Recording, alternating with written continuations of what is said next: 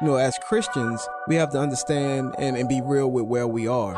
That's what we have to see first, individually. And where our mindset is and what we desire. Airing the Addisons.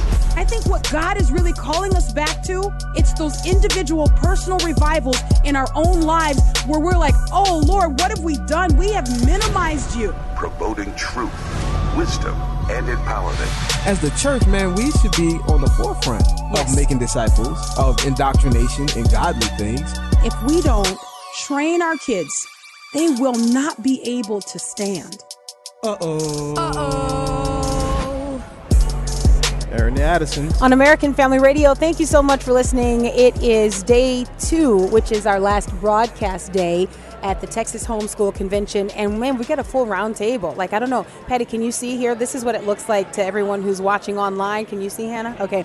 So we are broadcasting from the Woodlands, and we're talking about today on the program grit and respect and perseverance. So that's what we're looking at. In each of these segments, we're going to kind of unpack that a little bit. And starting us off, we have Patty Garibay, who is the founder and executive director of American Heritage Girls. Our audience is so familiar with your work and so familiar with when we have you on to talk about cultural issues that impact women in our culture and girls in our culture and how we respond to that. So Patty, why don't you go ahead and tell our listeners just a little bit about kind of the background of American Heritage Girls. And then also we've got another special guest. Hannah Reynolds joins us as an alumna of American Heritage Girls, and she's going to talk about her experience. I'm going to turn this mic this way. Absolutely. It is a pleasure to be back with you and your listening audience. American Heritage Girls was started in 1995, quite a long time ago, as a result of cultural issues, and that was the Girl Scouts. Girl Scouts changing their Girl Scout promise to no longer mandate an oath to God, and there was just so much more moral relativism in their handbooks, a strange way that they dealt with sexuality, and actually today we're seeing all of that come to fruition. Yes. All the things that they stood for, and so I guess you might say American Heritage Girls was created for a time such as this. Yes. And now more than ever, girls are confused, they're lonely, they have anxiety, they're fearful, they're wondering about their own gender, and they need to have a biblical worldview to be the antidote to all of this. Amen. You know, Patty, the thing that always strikes me about your testimony of the Lord kind of calling you to this work is the amount of discernment that was required on your part. Because I think back in the 90s, right, mid to late 90s, there would have been so many people who would have said, no, the Girl Scouts, no, it's fine. Like, you're much ado about nothing to see here. Let's just continue on. But I think having that discernment to see the subtle shifts that were happening and to be able to understand where this ultimately goes is required of people who will be on the front lines in today's culture wars. Oh, it was unbelievable to me because I really was not that long in my walk, Miki. Yeah, wow. I had just been born again at the age of 28. I started this at the age of 35. Wow. And I believe it was a gift of the Lord to be able to have the eyes to see and the ears to hear. But I do believe it's all come to fruition for a time such as this. Yeah, absolutely. Yesterday, I think I wandered up, we're here at the Waterway Marriott, and I wandered up to some of the convention rooms, and you were having a meeting with some troop members, and you were talking to them about grit and about perseverance.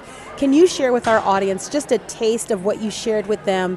And I think something that might be so encouraging to moms who are listening and considering what their involvement might be in American Heritage Girls. Like, what would they get?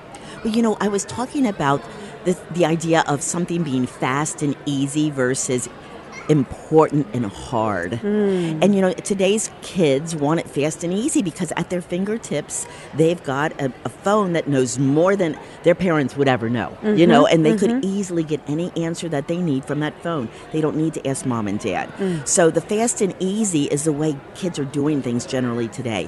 What I am trying to explain to them is what is difficult becomes important, because we put our blood, sweat, and tears. That's what we're proud about. Yeah. That's it. And what's really cool today? We have a woman with us, a young alumna, Hannah Reynolds, who did something that was hard and important. and that is our highest award called the Stars and Stripes Award. Only 1,800 girls in the history of American Heritage Girls, and that's been hundreds of thousands of girls, Wow. have earned this esteemed award because it was hard and important.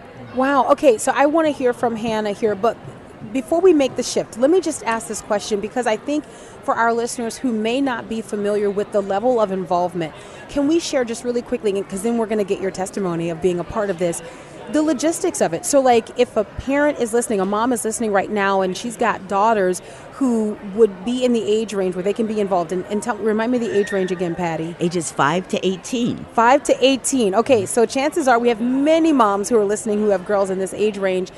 What do they need to know? How do they learn more about American Heritage Girls? Well, first, it's best to visit our website, AmericanHeritageGirls.org. On the top right-hand corner, you can see how to start a troop. And we start troops with churches because we believe we need spiritual oversight, and the church is the place to go. And so churches say, I want to extend my membership. I want to disciple more people. I want to bring glory to God, and I want to do the Great Commission. Oh, and awesome. when you say check, this is a great ministry for that purpose. And then otherwise, if you're not able or your church isn't interested, you can join a troop too. Now, there's a lot of troops, but they're very full. But you can try your luck that way and see. But first of all, pray. I mean, this is all around prayer. Prayer to start, prayer to enter. You know, it's all very important. And Hannah has a great story about her mom being that prayerful warrior. Hannah Reynolds, thank you so much for joining us. I appreciate you just kind of jumping in. We kind of threw this out at you and said, hey, why don't you come and share your experience being a part of American Heritage Girls? So go ahead and share with us what your experience was like. Yeah, thanks for having me. I remember approaching my mom probably 3rd or 4th grade, and I was like, I really want to join Girl Scouts. And my mom looked at me, she's like, heck no. Because of all of the agendas, everything that was going on, and she's like, I don't want you joining that and being indoctrinated at such a young age. And so she had heard of American Heritage Girls because we were homeschooled, and she's like, let me look into this. And so she started looking into it, and she's like, maybe I can start a troop. And she did a lot of praying, and she actually partnered with my now Stars and Stripes advisor, and she formed our troop at Houston's First Baptist Church. And now we have 4 Stars and Stripes recipients in our troop, and we're a couple years old, so we're not that old. And now we have 4 recipients, and it's just amazing what God can do. And just through American Heritage Girls. So explain to me what is required of a troop member to receive that type of award, the Stars and Stripes Award. Like, explain to me what that is. Yeah, so it's been, I think, 2 years since I received it. I just finished my first year of college at Patrick Henry College in Virginia. Incredible. Yeah, it's a conservative Christian school, which follows along American Heritage Girls. And there are actually a lot of colleges are very surprised when they see Stars and Stripes because of all the hard requirements that it entails, which some of it is you have to do 18 badges.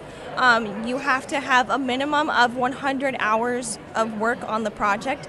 And you have to serve a Christian community. That's part of the project details. And part of the project is doing a construction type level project. So for me, I did two wooden benches that were put on a sand volleyball court that I constructed. It was 72 tons of sand in that volleyball court. Yeah.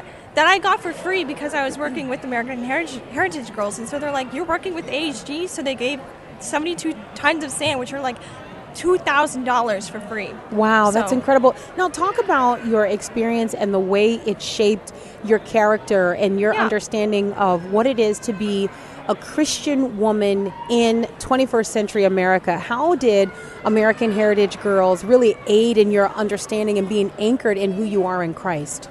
Right. So I started AHG because I wanted to learn those life skills that AHG has been teaching girls for years now. Yes. And so going into the Stars and Stripes Award, I knew it wouldn't be easy. Like, it's not meant to be easy at all. My brother went through the Eagle Award, Goddess Eagle, and we're told that the Stars and Stripes is harder than Eagle. We're like, nah, it can't be, because Eagle's been around for so long. And then I do it, and we're like, it's definitely harder than Eagle.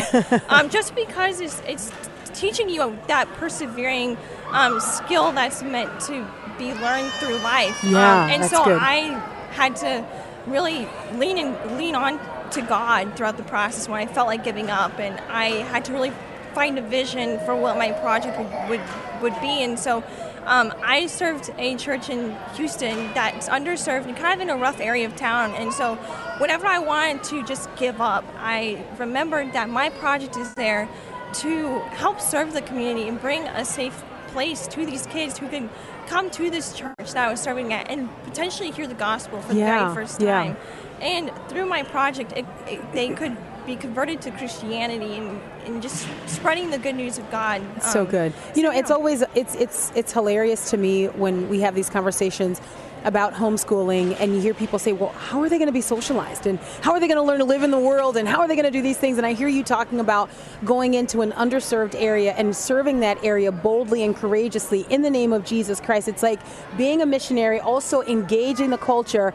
And by the way, I'm also homeschooled, right? Yes. So just an incredible opportunity. Yeah, you have to be in the world, but not of the world. Exactly right. Exactly right. Patty, these are the kinds of testimonies that you guys have been blessed to enjoy over the years.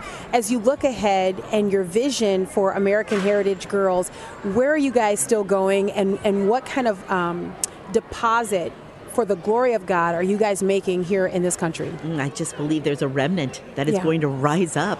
I know you share that vision too, Miki, that we need a revival and we're going to be able to do it with the young people. Yes. And I'm very excited that Gen Alpha is open. Yeah. They want authenticity. They want real people. They want to know truth. Mm-hmm. And we've been away from truth for so long. So to hear Hannah's story and to hear how she's gritty, and I use the word grit, girls rooted in truth with grace. And that's what she exemplifies. Absolutely. In every way. And there's girls all across the country that are doing the same thing. And they're doing the hard things. Yeah. And that's what's going to raise up this country for the Lord and for the Lord to be blessed again by America. Amen. Amen. The website again, how our listeners can learn a little bit more.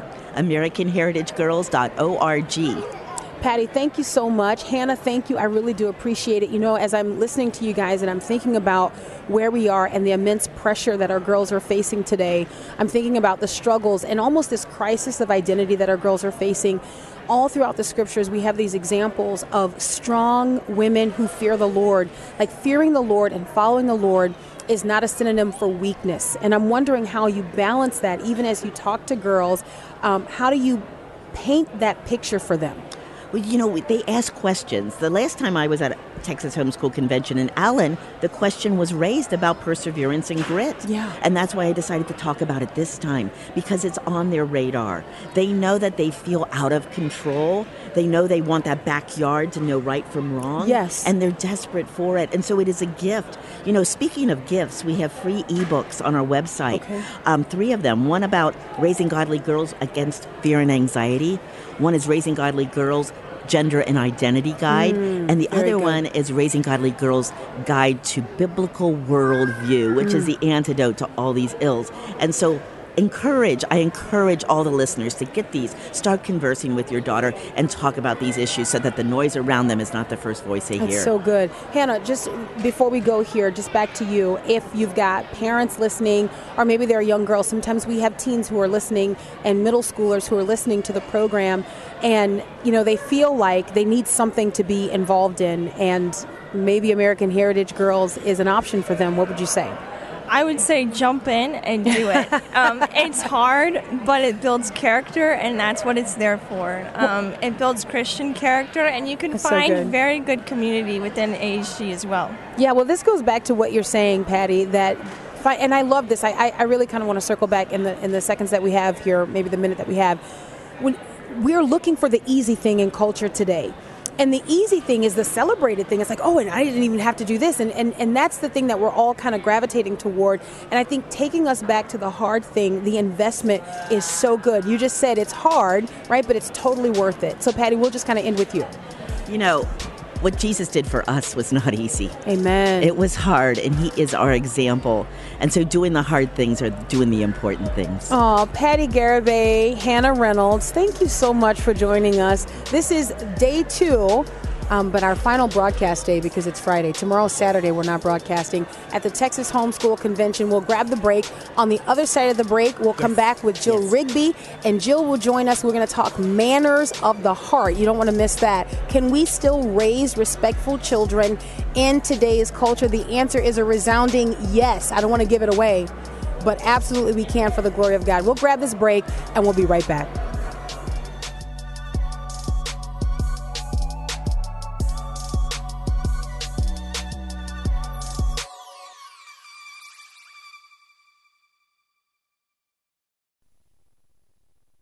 This is the moment we part ways, 'cause this is the road you chose to take. But wait, what about love?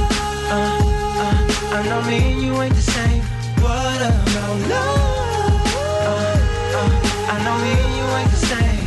What about God is after.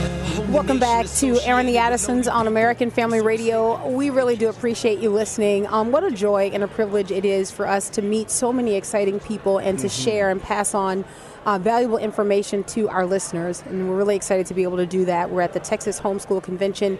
We're in the Woodlands area. This is in the Houston first time being part here of Texas. Very first time. Pretty cool. Beautiful area. Yeah. Beautiful area. Yeah. I'm Miki. And I'm Will. And joining us in this segment is Jill Rigby Garner. And Jill is the founder and chief visionary officer. I love that. Chief visionary officer of the nonprofit Manners of the Heart. We're going to talk about her book, Raising Respectful Children in a Disrespectful World. Let me just start by saying this, Jill. First of all, thank you so much for joining us. I appreciate you for having joining me. us. Glad to be here. We have normalized rebellion against God's word and his right expectations of us, even as Christians. And this includes disrespectful children. Talk a little bit about what your ministry and what your nonprofit does, not only in the lives of Christian families, but also in the public school sector, that this idea of respect for authority has to be kind of rediscovered in our country. That's very true. That really was the impetus for founding Manners of the Heart. And 20 years ago, we just celebrated 20 years since our founding. And at the very beginning, the height of the self-esteem movement was in place 20 years ago. And of course, it's continued. And a part of that movement, we were told that we needed to esteem ourselves and that we needed to teach our children to esteem themselves. And the truth of the matter is that's no different than sin of pride in the garden. But sin of pride in the garden we understood was a bad thing, right? So fast forward 1600s, there was a lot of talk about vainglory, the vanity of self. We still understood, ooh, that's not good. Right. Well, it finally was reframed and it was called self-esteem. But it's the same thing. Yeah. But we all fell for it. Yeah. Hook, line, and sinker, we fell for it. But Scripture teaches us that we are to esteem God. Amen. And we are to esteem others. Scripture doesn't tell us to esteem ourselves. Scripture That's good. tells us that we're not to think more highly than we ought of ourselves. That's right? so good.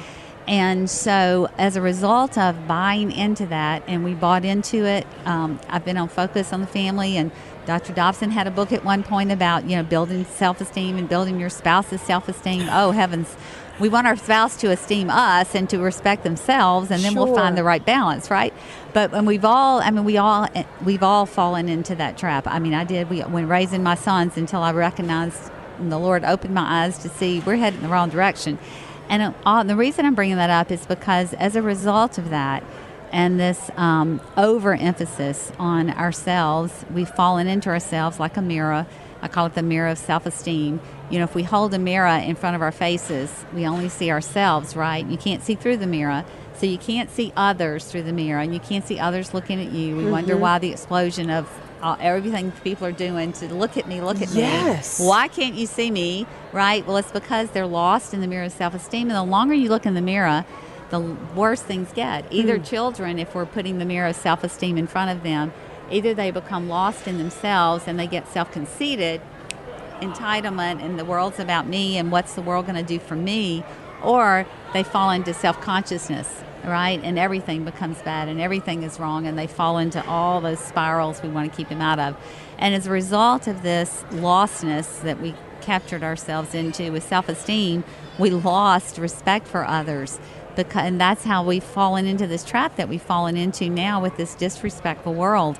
Most of the troubles that I see in the world today, I'm going to trace you back to an esteeming of self, and that the mantra that you hear so much: love yourself, and the world will love you. Or even I was thinking this as you were talking, Jill, like just believe in yourself. Like this idea that that the self is the highest thing, that this me and what I feel and everything else flows out from that. We expect people to respect and bow down to that. Right. We've made self almost God, right? The worship of self. I love that, Miki. I often say when we made the little s, the capital S, we made the capital G, the little g. Wow. Right? Yeah, So we made self replaced God, and no wonder the world is turned upside down. Yeah. I mean, of course it would turn upside down. You know, it's on its surface, and I think this is why, and one of my favorite words, right, is discernment. And this is why to be able to engage the culture, it requires being steeped in God's word, which produces discernment. It helps us to understand what we're navigating and the right way to navigate.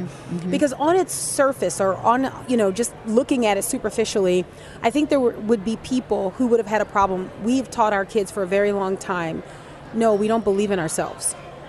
But it seems like we're like trying to, demean them, right? But no, we're saying we don't find that in Scripture, that you're taught to believe in yourself. We are instructed to put our faith and our trust in the Lord God. And so we often say, and I'll get your take on this, Joe, we often say that we teach faith and we teach belief like we teach fractions, right? So it's got to be belief in what? Faith in what? Because you'll find these mugs and you'll find these T-shirts. It's like believe, faith, hope. And we're like, in what? So you don't just walk up to someone and say, give me a third. It's like a third of what? There's got to be something that you're taking this from. And I feel like our culture is so desperate to latch on onto something that is good, that they don't dig deeply into it to find out, okay, is this even biblical? It feels good, sounds good, but is it godly? Is it biblical? Yeah, and at the root of that, I think if you get down under that, I think you really get into this whole rivalry, we'll say, that our culture has created between humanism and Christianity. Yes. Because humanism really believes at the root of it that our hearts are good, right? They believe that's right. Good without that we're God. Born good, right? Yeah. And that we That's are what they born say. good, and you've just got to get down inside there, and all the answers are in there. And if you just dive deep enough and really get to know yourself, right, then you're going to find all that goodness that you're looking for. And of course, we know as Christians that it is the total opposite. That Amen. we are born with troubled hearts. Come That's on. why we're in desperate need of a Savior. Yes. Right. Yes. Right? And our Amen. children, one of the little cards that we have with Manners of the Heart, to make it clear that parents can see it, is it's two little diagrams of the heart, and one heart is full of disrespect and unforgiveness and hate and all the horrible negative emotions. And then we show that we can help you work to replace those things with respect and forgiveness, right? We flip the heart out.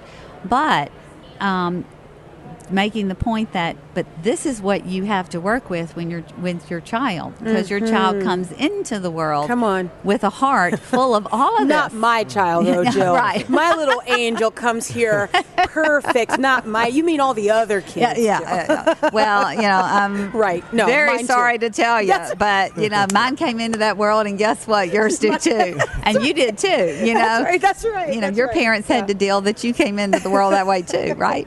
But to help us understand. But I think we were talking, to getting the root underneath all that. I mean, that's what's happened is humanism and humanistic thinking and beliefs have taken over, or overrunning the Christianity. Oh, my and goodness. I'll take you back one more time to my self-esteem. And if you trace it all the way back, Carl Rogers, grandfather of humanism, is the one responsible for bubbling in that self-esteem concept out of the psychiatric and psychological circles, the scientific circles, to tell the rest of the world that we needed in the late 60s, early 70s. Wow. And we should have, right, the red flags should have gone, wait a minute, this is coming from the wrong place. Why are we going to think this is it?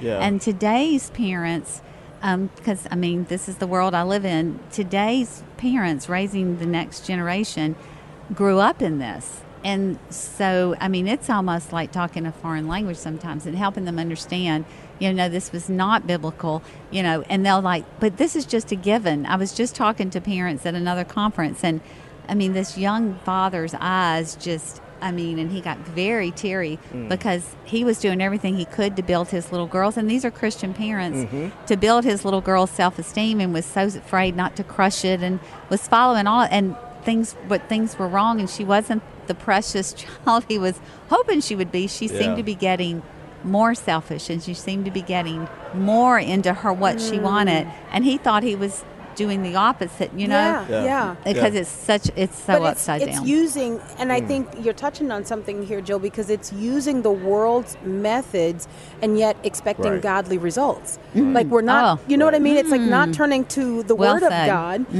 but then thinking that if I use what the world has prescribed, I'm going to get what God has said we can have if we go to His Word, right? But not turning to His Word. Yeah. So I want to ask you this. Then I'm just thinking as you're talking.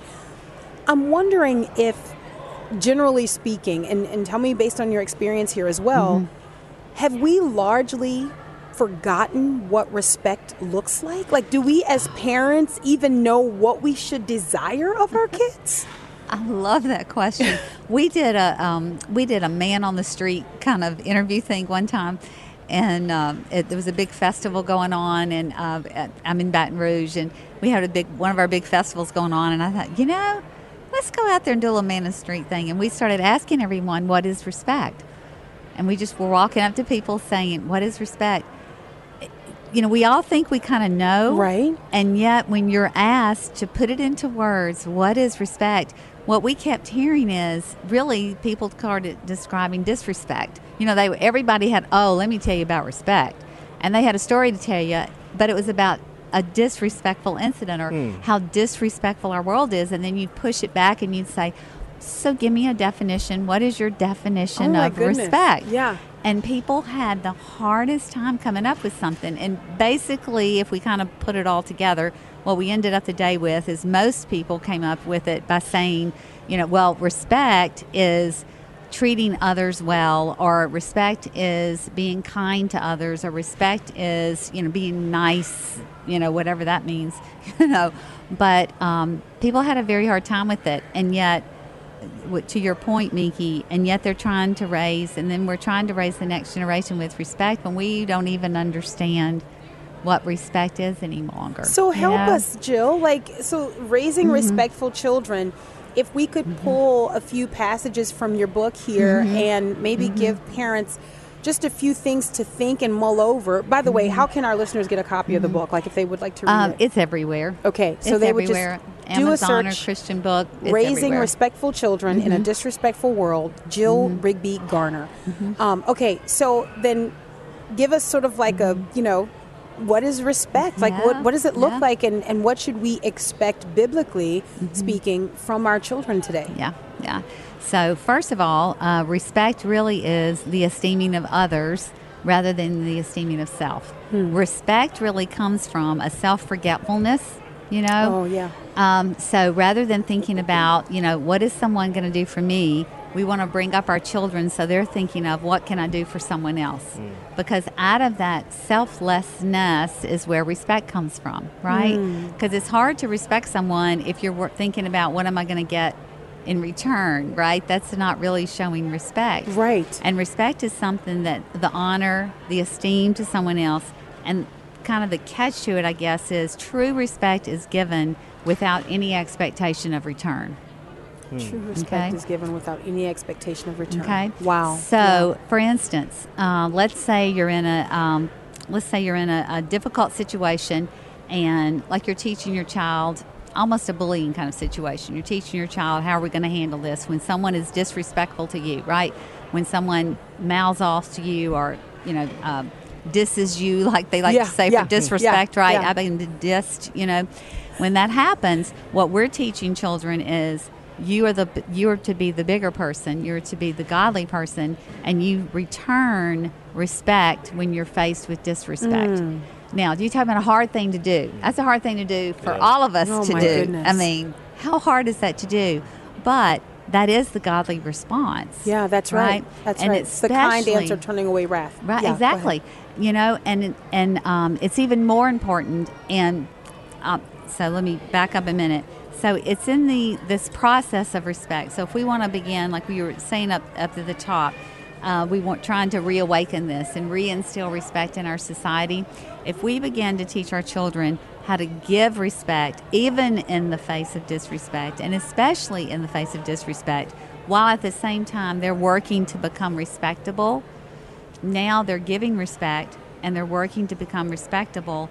And the giving of respect is how you earn the respect if you're working to be respectable. And it begins to make those wheels turn again, right? Yeah. Where there's a giving of respect and there's a getting of respect, Yeah. right? And so that's kind of just the foundational piece of it, right? Is teaching children that we're always going to give respect regardless of the situation. Another point about it that kind of goes back underneath it a little bit is how are we going to teach our children how to think of others and have this others-centered Yes. perspective? Yes. Because that's what we're aiming for. If they have an others-centered perspective, then they're going to look for how do my actions affect those around us? Yes. How am I going to feel? I love that old thing that I always heard when I was growing up. Well, how does that make you feel? Well, if someone said that to you, what you just said to someone else, how would you feel? You know, how would your Yes. heart feel? Would it Yes. feel good or would it feel bad? Yes. You know? And there's another measure, you know, for how we're going to teach our children to measure for themselves what they're going to say or what they're going to do, you know, for someone else. It sounds like, if I could just jump in, it sounds to me also, as I'm listening to you talk, Jill, like there's a connection between the selfishness that we see in our kids. Oh my goodness, it's a break. Okay. And even what we feed selfishness. It seems that that's directly connected to the lack of respect that we're receiving from our kids today. Yeah, absolutely. Yeah. Okay. So we in about 30 seconds, Jill's like, I'm not going to do it. She's like, I can't do it. I'm not going to do it. So unfortunately, we got to go to the break, and then we've got Stephanie Lambert on, so we can't continue the conversation. But just kind of closing encouragement, Jill, in 30 seconds to parents who are listening who want desperately to raise respectful children. This is the tough one. Strive to be the person you want your child to become. If you want to have respectful children, then you must be respectful in every incident, in every case that your children see. Because every Perfect. time you open your mouth, you're just taught them a life lesson. Wow. Raising respectful children in a disrespectful world. We'll grab the break. Aaron the Addisons on American Family Radio. Stay right there.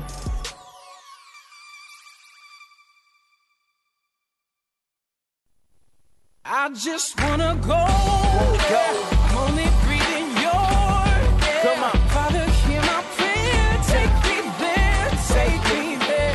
And he say, I just wanna see you farther than I'm used to. Come on. Finally see it clear. Take me there, take me there, take me there. Welcome back to Aaron the Addisons on American Family Radio. We appreciate you listening. I'm Miki. And I'm Will. And joining us in this segment is Stephanie Lambert. Stephanie Lambert is sort of like one of those legends, right? Because you were homeschooled. It's like they do exist. The homeschoolers who were homeschooled before it was legal. That's right. Your parents traversed the state of Texas, like trying to raise awareness and the importance of discipling our kids and the fact that we have the right to disciple our kids at home. You've gone on, graduated your homeschooling career, and you're perfectly normal. You don't walk in circles. That's what they say. You're social. I love it. You're socialized, know how to talk to people. I talk to people, Can talk look to people in the adults. Yeah. eyes. Yeah, very good. Do you have a 15-passenger van? I don't. No, not okay, yet. okay, Maybe one okay. day. So you're doing. Don't do it. Don't do it. So you're doing well. You are now the executive director of the Texas Yes. Homeschool Coalition. Yes. Yes. And also, let's see, I saw here, and the Family Freedom Project. You'll have to Yes. tell me a little bit Yes. about that. But I wanted to talk about looking back on the past, looking at what homeschooling once was, and then I want to talk about the future of homeschooling from a homeschooler's perspective who's now also working in this arena. Tell our listeners just a little bit about your family and what you guys did in the state of Texas. Okay. Well, when we were kids, my dad actually heard Dr. Dobson on Focus on the Family interviewing Dr. Raymond Moore. And he came home and told my mom, honey, I think we're going to homeschool.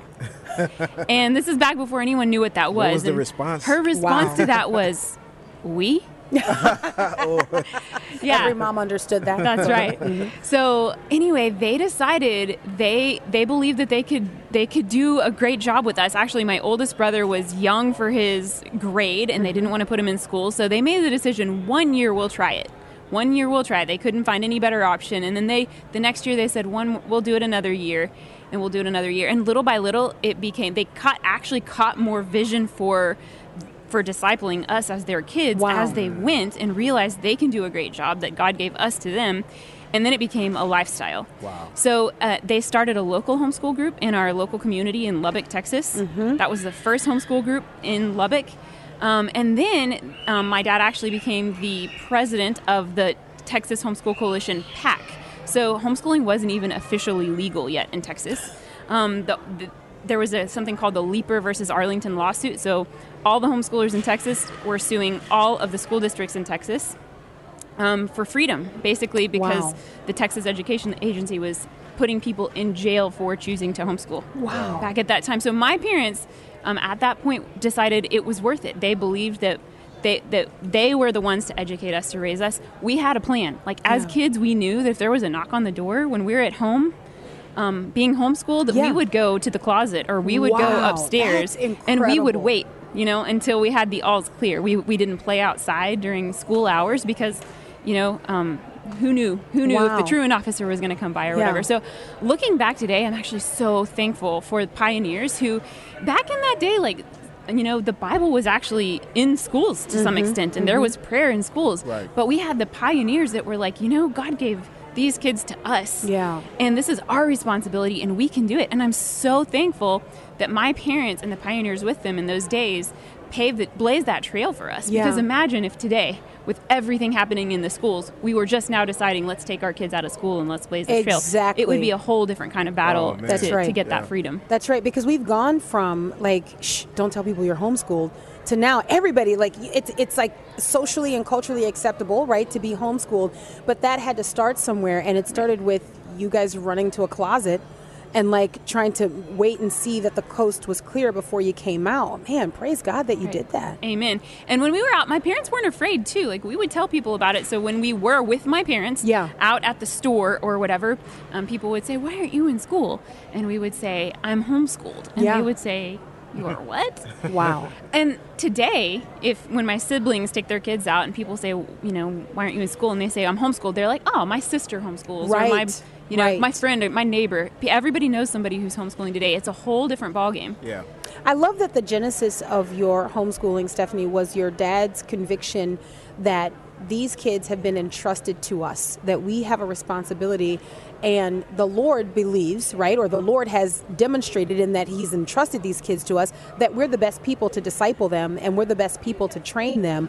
I'm wondering how you lived that out. So growing up as a homeschooler, being discipled, it's very clear in my meeting you that obviously the Holy Spirit indwells you, that you love Jesus, you have been discipled. Amen. Glory to God, right? So talk about that, just kind of through those difficult years, what that was like for you. Okay. Teen years, I'm thinking of specifically. Yeah. Okay, teen years. Well, first of all, my parents ran the state homeschool organization in Texas throughout my childhood and growing up. So, discipleship is like living life together. That's right. And they say more is caught than taught. Yeah. And that's what we did. My parents brought us into their ministry. So my dad was called into politics, into the political realm. Mm-hmm. We did that with him. Yeah. We would serve in campaigns with him. We would go knocking door to door, telling people about good candidates. That's awesome. My parents ran the local organization, they ran the state organization, so they brought us into all of that, even as teens. Mm-hmm. And it was part of our ministry, too. It was a family ministry. I even remember, other big ministries going on and opportunities to go other places, and my dad is like, we have a ministry. Yes. Let's do this together, Yeah. So I really think that's key. All of my siblings now, all of us are walking with the Lord. Mm-hmm. We're active in our communities. I think we're leaders just because my parents were leaders and they lived that out and they showed us how to do it. So we're hosting showers or parties or church events or whatever it is. Just all of us are just active and involved in our community, and that's what we live. That's what we grew up seeing. Yeah, right? yeah. So as teens, my parents welcomed us to have our friends into their home. Yeah, you know what I mean. Yeah. They wanted our house to be the place that we that's brought our friends. Yeah, and so we had a thriving social life as teens, but it was all my parents welcomed it.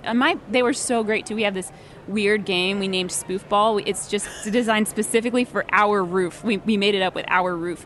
And my parents would let us have our friends over where you play this volleyball style game off the roof. They would go to bed letting us bounce balls off their roof. But they just, awesome. they welcomed that. Yeah. And because of that, we were with them, and we Yeah. saw them the way they lived, and we saw their grace, and we just kind of took that on. So you mentioned your friends. Were there like pressure from like other family members, like cousins or aunts or uncles that didn't understand what you guys were doing? Was there some pressure there and some like, oh, hey, this is what we're doing here, and we're happy about it? Totally. So from a kid perspective, I just Yeah. remember people testing us constantly. Like, Oh my goodness. what is this equation? Right. 2 And- times 2. Yeah, exactly. Yeah. Answer these kind of questions Oh, for you're really us. learning. Wow. Yeah, so I remember, and being around homeschool friends too, where you end up being a little bit, you kind of like to get ahead of it. There's this Yeah. homeschool confidence Yeah. that ends up coming out because you're kind of pressured, and people are Like you have to perform. Right, Like yeah. you have to People are like- show preemptively Yeah. that you're smart. right, they're wondering if this is going to work because Right. nobody has done it. That's one of the differences today. Like Yeah. we have research today Yeah. Yeah. that shows that homeschool kids actually perform 15 to 30 percentile points right. above their public school peers. Wow. That research is amazing. That really helps a lot with grandparents. My parents, they were having to convince their parents, like, we're Yeah. going to do this and we're going to Wow. do a good job and it's going to work. And their parents were like, I don't know. Yeah. Right. I remember, Yeah. I'll just share the story, and I hope that mom's not listening, but I remember as we were talking about the fact that we were going to homeschool, we felt like that was something that the Lord was leading us to. Will the Great's mom said, which you're going to appreciate this, Stephanie, because it says a lot. She goes, okay, are you sure? Because I've just always prayed that my grandkids would be smart.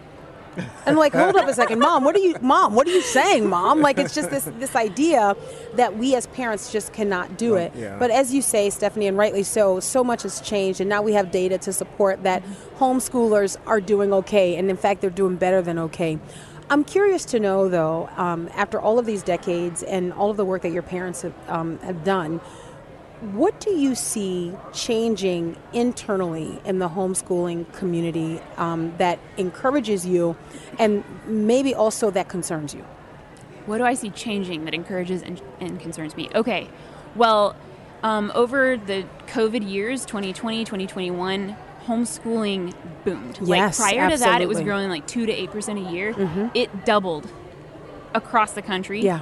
over COVID. It tripled in the state of Texas. Oh my goodness. So what do I see happening? I see lots of people and a lot of different kinds of people coming in. Yes. So Yes. the homeschool culture is Mhm. changing. Yes. It used to be like your type A, get ahead of everything, highly disciplined Yes. parents that are like going to go the extra mile doing it. And today, people somebody put it well, a homeschool mom said that we used to be running towards something, and now people are running away from something. Wow. So people are Oh, are that's- like being forced into something that they didn't think they could do because they're having to get away from bullying and low academics, and they're getting away. and the infiltration of radical ideologies that attack all of our discipleship efforts. So then let me ask you this, because I love the way, okay, that's some great phraseology there, right? So it used to be that homeschooling parents were running towards something, and what was that?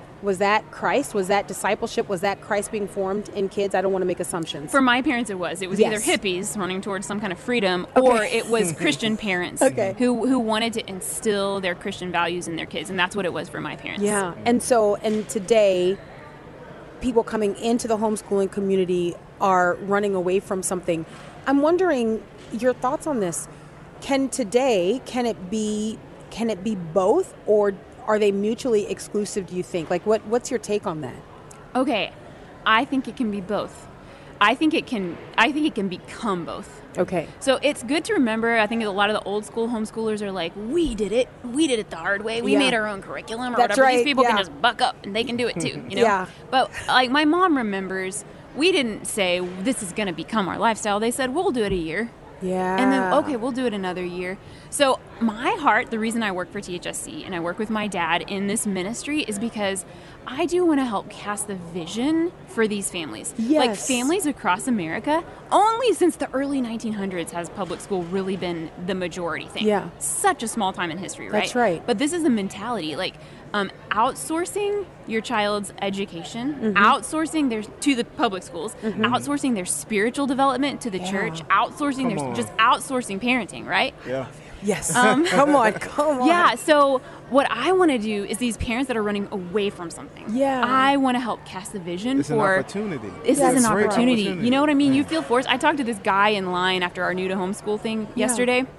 And he's like, we're 80% sure we're going to do it. And I'm like, what's stopping you? Yeah. And he said, How do we move the it's going to needle? it's just going to be a big lifestyle change for us. I'm like, it's good you know that. Yeah. Because more than the academics, that's going to be the biggest difference. That's right. But it's going to be one that's great. It's going to right. be one that's great. Yeah. And he said, over COVID, we realized that we could do it. And I think I think we're going to look back at this time period in history and be like, wow, COVID woke a lot of parents up. Yeah. It woke parents up to the fact that they can actually educate their own kids to what's going on in the schools and the curriculum, that kind of thing. And I would say for Christians, it's a great opportunity for the gospel. Amen. Like we should see this as evangelism. Like you have a chance now through our lives, living our lives among other people to show, the goodness of God. And so this is a great opportunity for evangelism. So do you think, Stephanie, that there can be a new culture created in our country? Because you mentioned this outsourcing that just became culturally normative. This is just what people did. Can there be a new culture where no longer outsourcing as the default becomes normative and is also not seen as antithetical to the faith? I think there's some conversation that people have where they say, but you're not being out in the world and you've got to win the world. And I'm saying, and I'll say this briefly because I want to hear from you, Stephanie, but I'm saying, yeah, and actually they're in my home right now. The people that I'm wanting to reach so that we can reach the world together, they're in my home, and I want to secure their mask first before I go walk down to the back of the plane and secure other masks. Your thoughts on that? Exactly. Well, I like to think, people tell me that. People like to talk to me about homeschooling. Random people off the street have this radar for me, and they like to talk to me about homeschooling. And they say things like that, like, I want my kids to be missionaries to the public schools. And, I'm thinking, that's good. I want, when I have kids one day, I want my kids to have a missions mindset. But sure. Are you going to send your kid to China right now? Come on. Is this time? Stephanie. Is your child ready for China right now? And in China, they're not all focused on indoctrinating your child. Come on. Right? Come on. So what if we pour in, like you only have a window of opportunity with your children, right? This is where it's at. I think God can use the homeschool community. I think he's going to use parents. And when parents catch the vision for discipling their own kids and homeschooling, what better way to do that than homeschooling, right? I think I want to start to see churches speaking this truth, like empowering parents, supporting parents to do that themselves. You touched on something that I think is vital, man, and I wish we had more time to unpack this, but this idea of outsourcing is not only relegated to the way we formally educate our kids, but it's also in our churches. We believe that it's the church's job to do this work. So, man, if we can catch this idea that is present in Scripture, that the Lord intends parents to rear children for His glory. And man, I think that we could be a lifeline to this culture, that we could be a lifeline. We could change civilization for the glory of God. Amen. Stephanie, thank you so much for joining us. I appreciate it. We have had an incredible time being a part of this convention. Thank you for inviting us Thanks as for well. coming. We've loved having you guys. All right, we're out of time until Monday, Lord willing. God bless.